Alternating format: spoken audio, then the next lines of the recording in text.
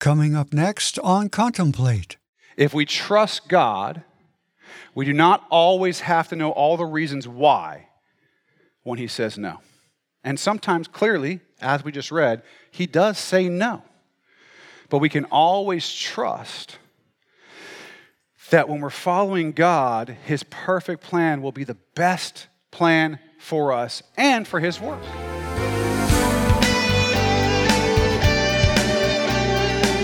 That was Pastor David Robinson from Axe Church in Camas, Washington, and this is Contemplate. I'm Ron Hagelgans. Thanks for listening to Part 4 of Contentment in Christ. Through the story of how Pastor David came to be at Axe Church, we'll see a great example of how God leads, answers prayer, and knows what's best for each of us. Our study today comes from the book of Acts, chapter 6, and we'll begin in verse 6. So please get out your Bible as we join Pastor David Robinson for today's lesson, recorded live at Axe Church. I'm a person who loves to think about stuff that bores a lot of people. And if you're wondering, how do I know that it bores a lot of people? Because they tell me. They're not shy about telling me that what I like to think about is boring or annoying or whatever. I like to analyze everything.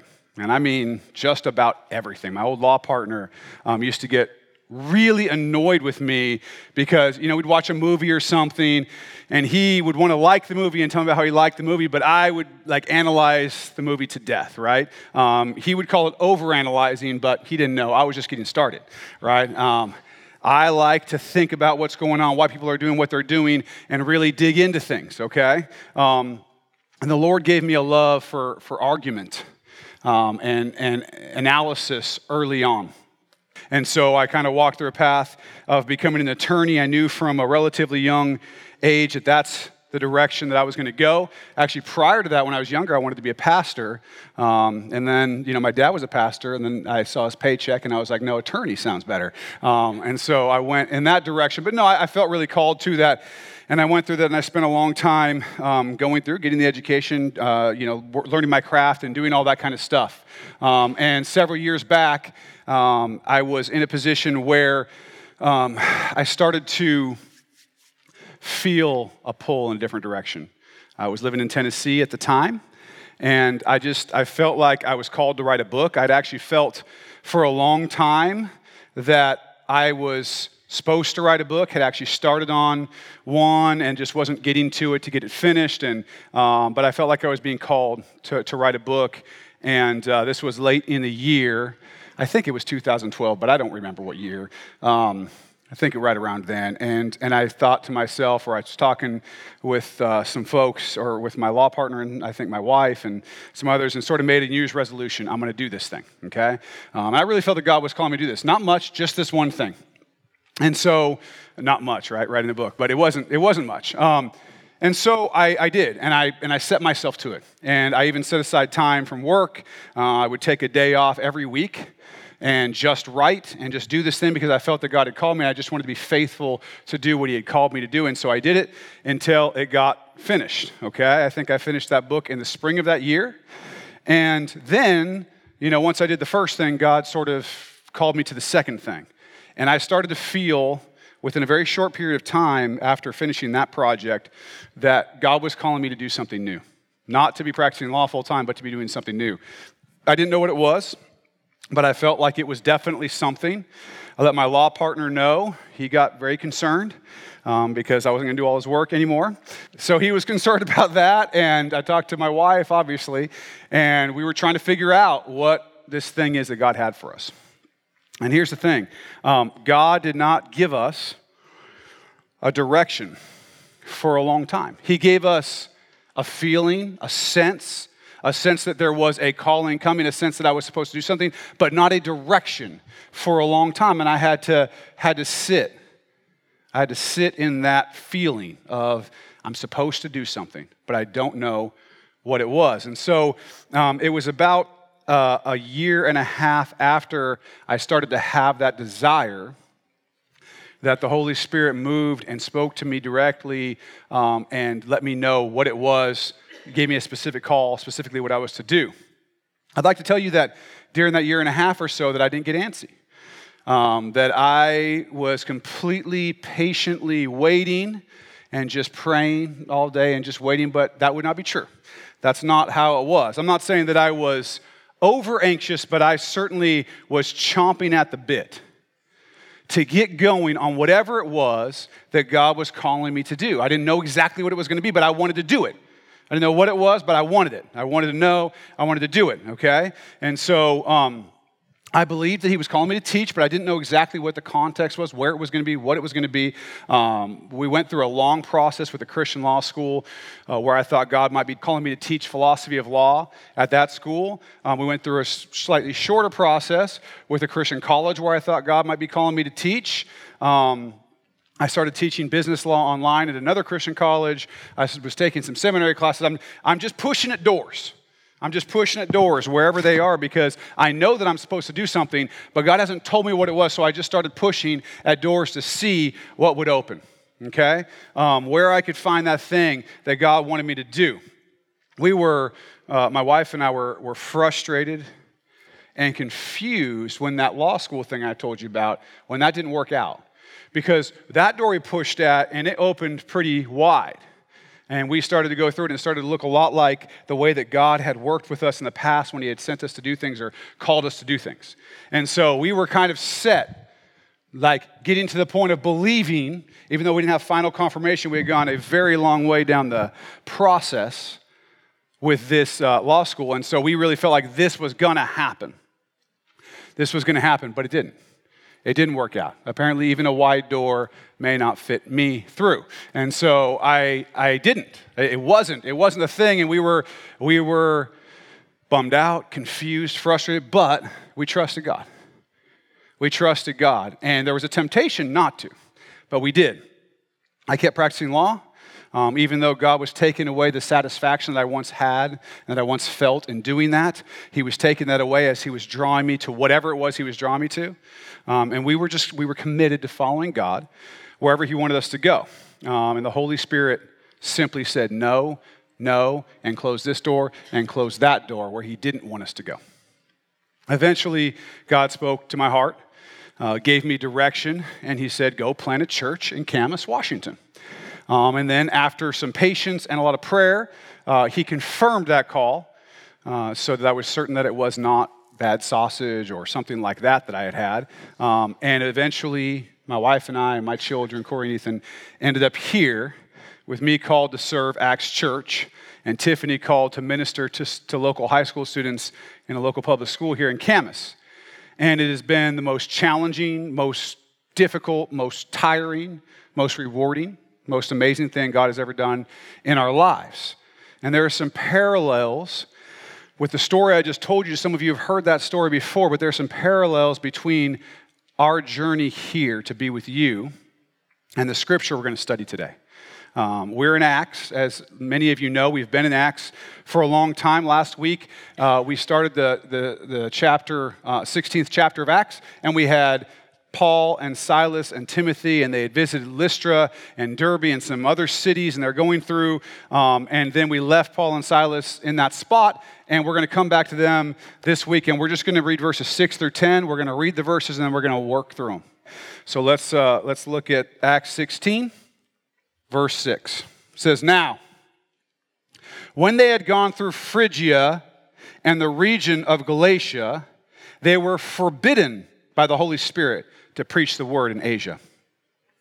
After that, they had come to Mysia. They tried to go into Bithynia, but the Spirit did not permit them. So passing by Mysia, they came to Troas. And a vision appeared to Paul in the night. A man of Macedonia stood and pleaded with him, saying, come over to Macedonia and help us. Now, after he had seen the vision, immediately we sought to go to Macedonia, concluding that the Lord had called us to preach the gospel to them. All right, so there's a map of this, and some of you like maps. I like maps, and so I want to get you an idea of where they are and where they're going, right?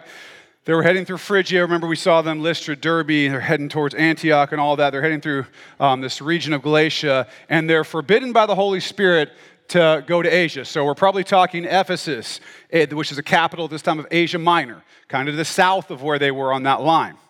And they were forbidden. They weren't allowed to go there. And so then they come to Mysia, which you see kind of on that north line. You see a line that goes up and then kind of goes like this. They sort of come to the border of this place. They come to this place, and they want to go to Bithynia, which you can see is kind of north of that. But the Holy Spirit did not let them go, did not permit them. And so they end up in Troas. Okay, so they're sitting there in Troas. Paul has a vision of a man in Macedonia pleading with him to come to Macedonia to help them. Macedonia is on the other side of that section of the Mediterranean, so it's a boat ride. It's a boat ride from where they are. And if you picked up the language there in that verse, you see that Luke has now joined the party.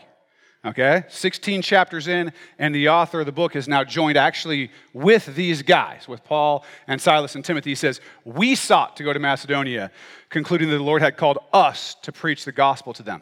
So Luke, who wrote the book of Acts by the inspiration of the Holy Spirit, is now actually physically present at this point of the history. And so I want to look at what's going on here. I want to analyze this because I think that this has a lot of implications for the way that we live our lives and the way that we seek to know the will of God in our lives. These guys are effectively working with the churches. They're following the Lord's call to do his work. We read back at the last verse of last week, in verse 5, we read that the churches were strengthened in the faith and increased in number daily. That's what was going on. Their ministry was effective. They're preaching the gospel. They're encouraging the church. They're bringing the letter about not having to get circumcised. Everybody's happy. Everything's going well. The ministry's effective, right? But now, as they move on and they're like, hey, things are going well. We're killing it with the gospel. The Lord's with us. The Holy Spirit's with us. But then they want to go to Ephesus. They want to go to Asia. And the Holy Spirit says, no, you can't. And so they're like, okay. So they go up this other direction. And then they want to go up to Bithynia. And the Holy Spirit says no.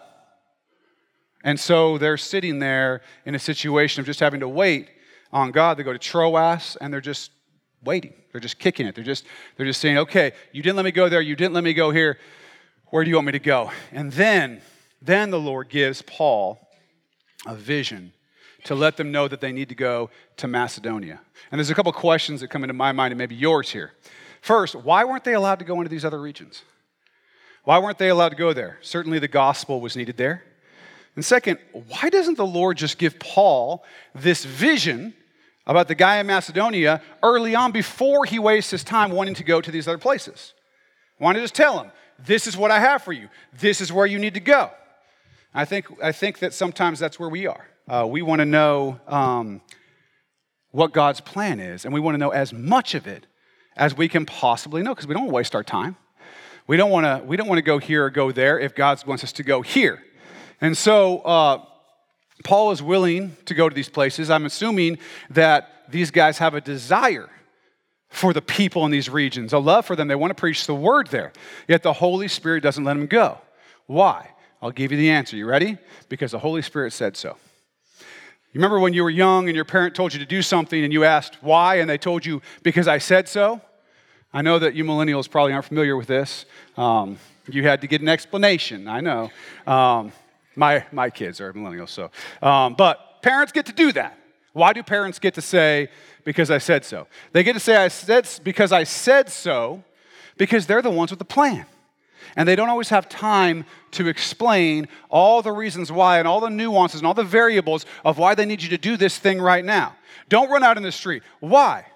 Because this car is coming and you're going to get hit and people don't make it. Once cars hit people, people tend to go down and cars tend to keep going. You don't have time to explain all that to them. It's just don't, because I said don't. Obey me. And it can be frustrating, I think, that when parents do that, because maybe we don't trust them as much as we should, or maybe we just like to know the reason why. And I think that's okay, but they are the parents, right? In this case, God says no because he has a different plan for these folks. If we trust God, we do not always have to know all the reasons why when he says no. And sometimes, clearly, as we just read, he does say no. But we can always trust that when we're following God, his perfect plan will be the best plan for us and for his work. But why not just give Paul the vision of this guy from Macedonia right away so they don't waste time pushing at closed doors? Let's go to Asia. Let's go to Bithynia. And they're wasting time. They're thinking about it. They're concerned about it. They're spending that time. Why not just, when he's in the last city where he's supposed to be, then he gets the vision for the next city where he's supposed to be? That's the question that I ask when I'm in those situations. When the Lord was saying to me, hey, you're going to do something, my response was, what? When? How? Why? Where? Tell me now, right? I want to know. I want to know. It only makes sense. Just show me the whole plan so I know what to do and I don't waste time floundering around at closed doors, pushing on a bunch of doors that are closed, trying to figure out what you're doing. Just tell me what it is. What would you do with that information if you had it? Let's just say God gave you the next 10 years or 20 years. Here it is. Here you go. You got this, and then you're going to do this, and then you're going to do this, and then you're going to do this. By the way, here's how the season of whatever ends, and but you know it all. And you know exactly where you're going to go. You know exactly what you're going to do. What would you do with that information? I don't know what I would do, but I have some guesses. I think that I would constantly be looking at the next thing in the plan that God has for me instead of concentrating on the thing that he had for me right here and now. I just know me. I would be thinking about what the next thing is. I would be focused. My focus would be divided between what I'm doing now, what I'm doing right here, and what the next thing is that God has for me, especially if that was some really exciting thing. If it was a really exciting thing, it might be hard to be excited about what I was doing today. And so maybe that's one of the reasons. I know that I would probably spend less time seeking relationship with him to know his will because I already knew it. I already knew what his will was, right? I wouldn't spend as much time in relationships seeking, asking. Man, if you've ever been in these times where you're trying to figure out, what are you calling me to do? You know they're intense times of prayer. They're intense times of going to the Lord and going to the Lord and going to the Lord, and it's good. It's good to have those times with the Lord where you feel very close to him as you're seeking and seeking and seeking him, seeking to please him, seeking to know his will. It's a good time.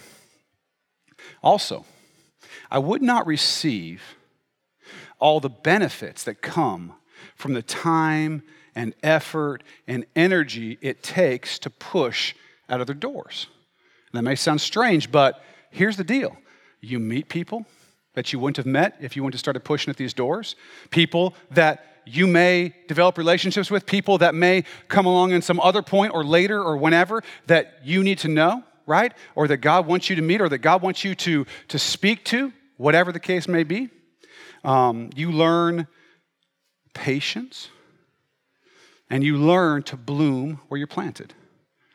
You learn to stay effective until he gives you a new plan.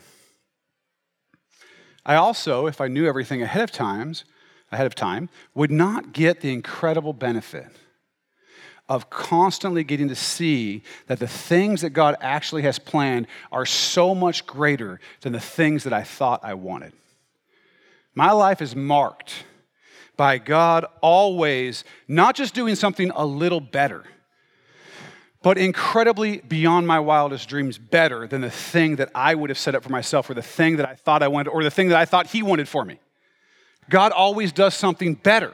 It always grows us. It always makes us stronger, smarter, better, more gifted. All of those things happen because God's plan is a lot better than yours.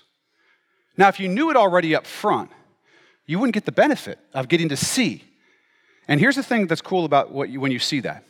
One of the things you realize is that God is God and you are you. And you don't have anything near the ability to see everything, to plan things well. You don't have anything like the ability that God has. So when you come up with your plans and then you get to see God's plans, you see your plans for what they are.